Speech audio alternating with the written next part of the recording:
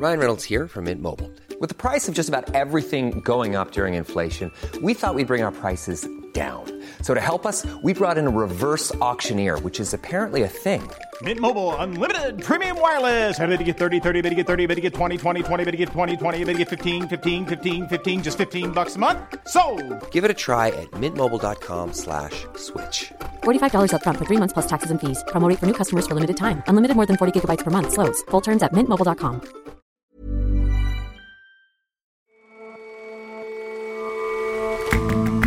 Hello and welcome to The Intelligence on Economist Radio. I'm your host, Jason Palmer.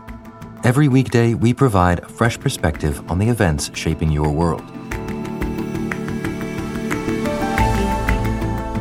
Roughly, the story of technology companies in recent years is the big get bigger.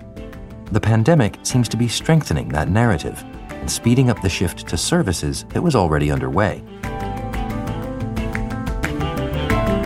And lots of big music releases have been put on hold recently, but not all. We have a listen to what could be called a breakout outbreak album and chart the history of surprisingly upbeat music that comes about during downturns.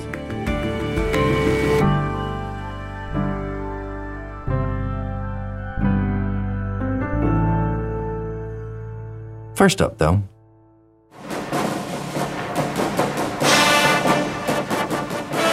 20 years ago today, Vladimir Putin was inaugurated as president of Russia. Клянусь, при осуществлении полномочий президента Российской Федерации уважать. By swapping his job between president and prime minister, he's essentially run the country ever since. The former intelligence officer in the KGB took charge of a country that had opened up after the disintegration of the Soviet Union. World leaders regarded him with optimism. I looked the man in the eye. I found him to be very straightforward and trustworthy. I was able to get a sense of his soul. He's a man deeply committed to his country and the best interests of his country. Those hopes eventually faded as he began a program of aggressive adventurism abroad and pinching off freedoms at home. For a long while, Mr. Putin enjoyed a degree of popularity among Russians, but public opinion had already begun to turn before the COVID-19 crisis struck.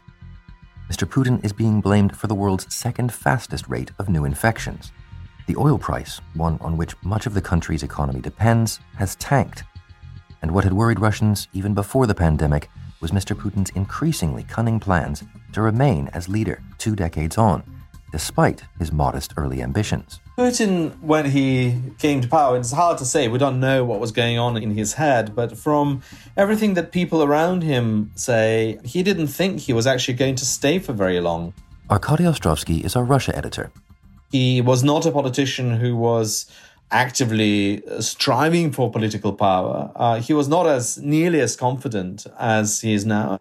Putin today is an aging authoritarian, aging dictator who's refusing to leave his post. He is overseeing an economy where the state or its proxies and cronies control most of Russian assets, and where the majority of people have been left out in the cold. And how is this aging dictator, as you call him, dealing with the threat of the coronavirus? Well, he hasn't been dealing with it very well. Initially, he's been strangely absent. At the very beginning, he played down the threat of coronavirus. He then effectively vanished from public view, not wishing to be associated with the virus. He was conspicuously absent. And when he did appear on television, he was there not to explain the severity of coronavirus outbreak.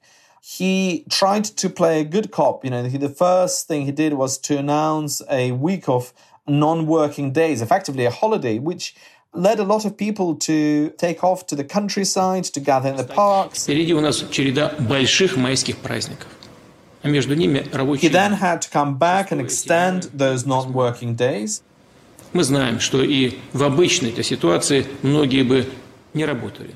In terms of businesses, particularly private, small and medium-sized enterprises, they've been left completely high and dry.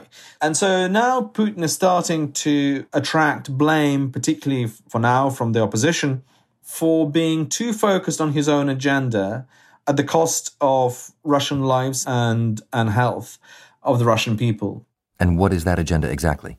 He's been preoccupied with two things. One was the change to the constitution that would allow him to stay in power indefinitely. Effectively, it was a constitutional coup. And he's been very focused on holding the 9th of May parade for the 75th anniversary of the Soviet victory in the Second World War. This was supposed to be the moment that would legitimize his rule, legitimize his constitutional change, which would be attended by foreign grandees. He had to postpone that. Мы заставим отступить угрозу, с которой столкнулись сегодня. И тогда обязательно проведем все запланированные... So the crisis, the coronavirus outbreak hijacked Putin's political agenda. This is not something that autocrats who are obsessed with controlling everything take lightly to. And so it's already clear to you that his popularity is suffering among the people? Yes, it is. And the figures support that. The trust in Putin is going down. The approval rating is going down. This perception of Putin being an autocrat but by popular consent, this concept that Putin is popular with ordinary Russians, which was still there a year and a half ago, is pretty much gone. Nobody thinks of Putin as a super popular leader anymore. And that perception is very, very important. He is in a way facing three crises. You know, it's not just the outbreak of coronavirus. It's also the political crisis due to his changes to the constitution. And of course, it's all compounded by the fall in the oil prices, which really hit Russian economy hard. Russia does have reserves. It's got one of the highest reserves to deal with the dent in the public finance and the budget for a few years, but it cannot sustain itself much beyond that. Russian economy is not diversified. Russian economy is very dependent on the oil price.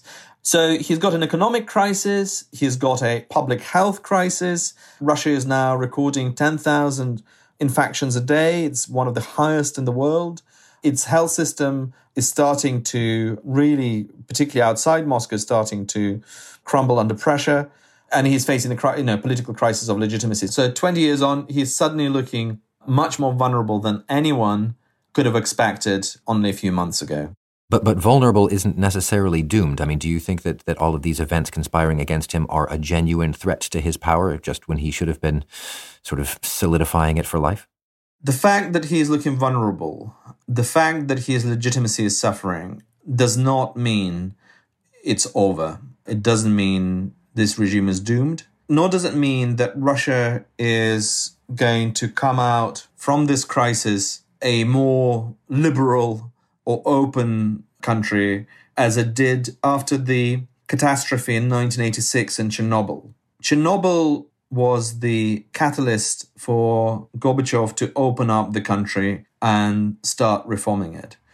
The fear is that the COVID crisis in Russia today will lead to the opposite effect, that Vladimir Putin will try to compensate the weakening of his legitimacy, not by opening up the country, but by lashing back, by increasing repression. Where it heads from there, it's impossible to say. If anything that Russian history teaches us, it is that changes come very suddenly and very, very dramatically. One thing which is almost certain, even now, is when it comes out, it will look very different from the way it looked when it went in.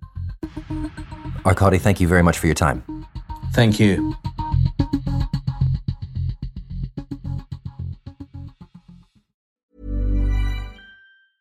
Hey, I'm Ryan Reynolds. Recently, I asked Mint Mobile's legal team if big wireless companies are allowed to raise prices due to inflation. They said yes. And then when I asked if raising prices technically violates those onerous 2-year contracts, they said, "What the f*** are you talking about, you insane Hollywood ass?" So to recap, we're cutting the price of Mint Unlimited from $30 a month to just $15 a month. Give it a try at mintmobile.com/switch. $45 up front for 3 months plus taxes and fees. Promo rate for new customers for limited time. Unlimited more than 40 gigabytes per month. Slows full terms at mintmobile.com. American law defines a mass layoff as anything more than 500 people losing their jobs. Before the pandemic, they tended to be restructuring efforts at bigger corporations, Deutsche Bank, General Motors, Verizon. But as COVID-19 reshapes economies, mass layoffs are hitting a different kind of company, we anticipate that continued social distancing, altered consumer behavior, and expected corporate cost-cutting will be significant headwinds for Lyft. Last week, the ride-sharing firm said it would let go of 1,000 workers. On an earnings call yesterday, the company's co-founder Logan Green explained why. Rides fell 75% last month. The strength and duration of these headwinds cannot presently be estimated. These are the hard truths we're facing. Today, Lyft's bigger rival, Uber, will report its earnings. Already, it said it will cut 3,700 jobs. And Airbnb cut a quarter of its workforce this week. But even as some Silicon Valley companies struggle, others are having a less worrisome pandemic. I think it is relatively easy to predict who's going to win and who's going to lose in tech. Basically because in recessions or in these type of crises, usually the bigger companies win because they have the money, they can attract the talent. Ludwig Siegele is our U.S. technology editor and is based in San Francisco. What you've seen in the past couple of months is that the big tech companies have actually done quite well. Amazon, Alphabet, Facebook, Microsoft, they posted increases in their revenues by double digits. At the same time, the smaller companies, small tech companies, the unicorns were these big startups worth more than 1 billion.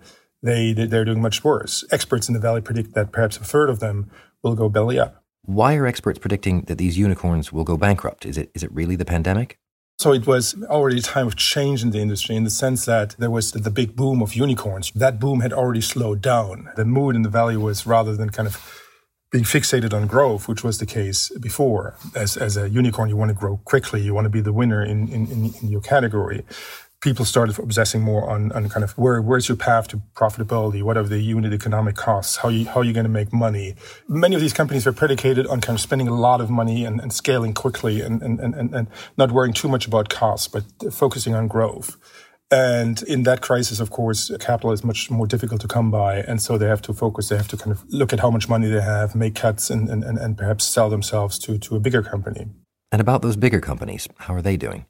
That's the very interesting thing is the crisis, of course, not neutral in its effect, even on the big tech companies. And you can already see that what's really growing and what's being helped by the crisis are the companies that provide business services, subscriptions. And by business services, I mean Amazon's web services, ARM, and Azure, Microsoft Azure. Those cloud services added a lot of customers as well. The tech world was a world where a lot of money was made by advertising and still is, but that's going down. What Google said, for instance, that business was great and then dropped quite steeply by, I think, 15% in March compared to the year before. Facebook said something similar. Well, there's a real difference, though, between a company that provides a service like Amazon Web Services and a company that provides services with the help of real live human beings who have to go out in a pandemic-stricken world, like the rest of Amazon. Yes, there's other services, as you say, the physical services, delivery, e-commerce, or groceries, or food. And that's a business, obviously, that part of the tech industry that's booming as well. And Amazon has added a lot of customers there, and they've hired 300,000 people to beef up their logistics operation. Difference here is that it's not that profitable of the business at this point, at least. And so Amazon has spent a lot of money, for example, in wage increases to attract more people, to make sure that the delivery people are safe. So costs have been going up there, but also business has been going up there as well. Amazon is not the only company that offers these services, these type of service, delivery services. There's Instacart, there's DoorDash, there's Postmates. So these have been doing well in terms of increasing business, but profitability is another question. Well, the case for service companies is clear. What about companies that sell stuff? Yeah, they are in a bit of a tougher spot than service companies. You have to see that a lot of when we talk hardware, we basically say it's smartphones. That was the biggie in the industry since the introduction of the iPhone. And it seems that people are buying fewer smartphones. Again, that's been a trend that started before. The industry was maturing. That seems to have sped up. Both Qualcomm and Intel said as much when they posted their results. And I think Qualcomm even expects the number of smartphones to ship, or the volume of smartphone chips to ship, to go down 30% in the coming months. So that's a weak spot in the industry. That said, in the case of Apple, people have started to buy other devices. So apparently a lot of people, including me, decided they need a new laptop in this crisis. And so that's strengthened Apple's results, even though the smartphone business was less stellar. So when all is said and done, do you think that even among the big tech companies, that the pandemic will have essentially reshuffled the leader table? I wouldn't say reshuffle the leader table, but what it's doing is kind of subtly moving the kind of spiritual center of gravity of the industry north. That I mean kind of from San Francisco, where it is situated right now, further north to Seattle. Silicon Valley is kind of where the companies are based that make money, a lot of money with advertising, Google and Facebook. It's the center kind of where a lot of unicorns are based that offer services to consumers. Whereas in Seattle, that's where kind of the big cloud providers loom large. It's Amazon Web Services, it's Azure. And so as these grow, as these kind of extract more of the money, of the profits which are available in the industry, which is happening caused by the crisis, that's when I say the center of gravity is moving north. Ludwig, thanks very much for joining us. Thanks, Jason, for having me. To follow all of The Economist's coverage of the COVID-19 pandemic and how it's swiftly reshaping the world, visit economist.com/coronavirus.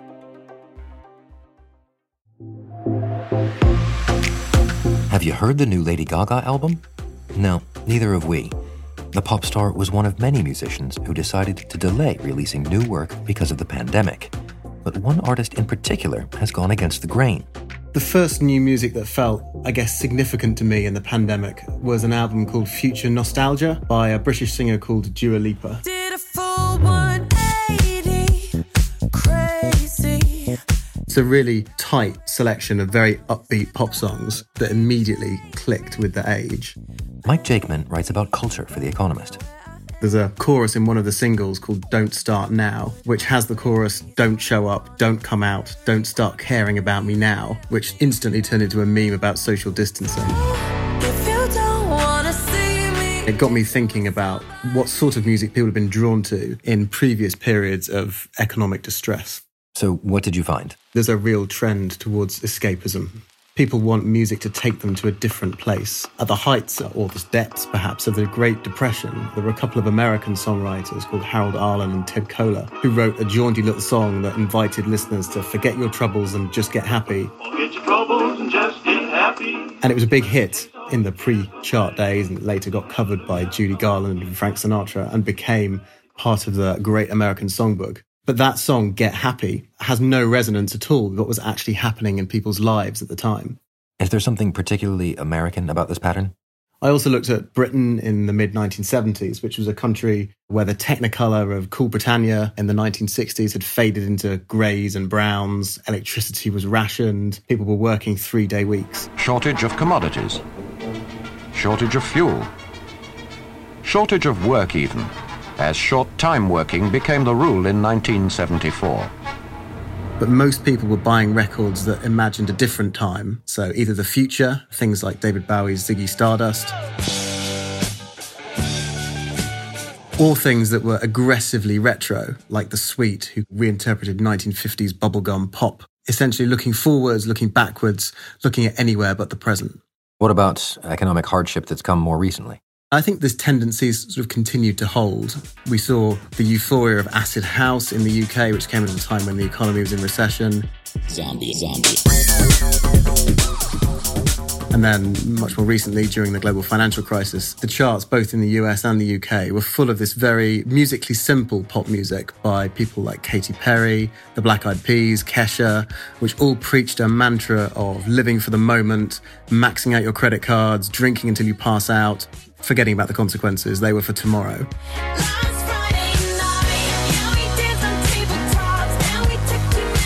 And this idea of no need to do any kind of long-term economic planning makes sense at a time of economic distress. And I think pop music seemed to celebrate the black humour of that. Let's just party for now and we'll deal with everything else when we have the headspace to do it. If there's a pattern of looking for the upbeat and the escapist in the hard times, what happens after when hard times go away? Has there been a backlash? Does it conversely head downwards? There's some evidence of that. Certainly, if we look at the last 10 years or so, pop definitely sobered up a bit after the halcyon days of Katy Perry and Kesha. Certainly hip-hop was more downbeat during the slow years of economic recovery. I'm thinking of people like Drake and The Weeknd here, the growth of trap music. This is all a long way to me from the Mo Money, Mo Problems era of the 1990s.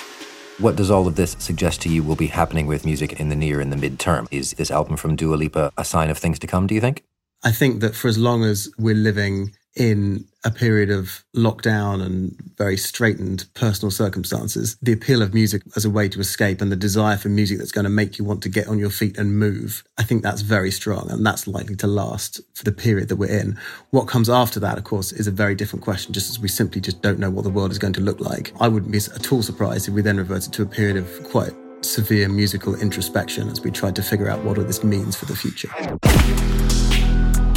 Mike, thank you very much for joining us. Thank you very much.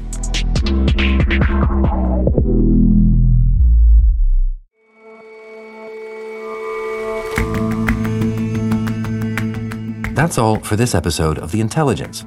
If you like us, give us a rating on Apple Podcasts. And you can subscribe to The Economist at economist.com/radio offer.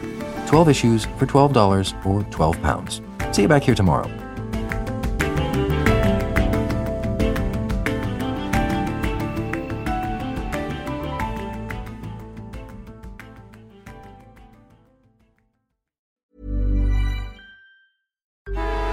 Traffic jams, tailgating, pile-ups. Ugh, the joys of driving. How could it get worse? The federal government wants to have a say in what you drive. That's right. The Biden administration's EPA is pushing mandates that would ban 2 out of every 3 vehicles on the road today. Don't let Washington become your backseat driver. Protect the freedom of driving your way. Visit EnergyCitizens.org. Paid for by the American Petroleum Institute.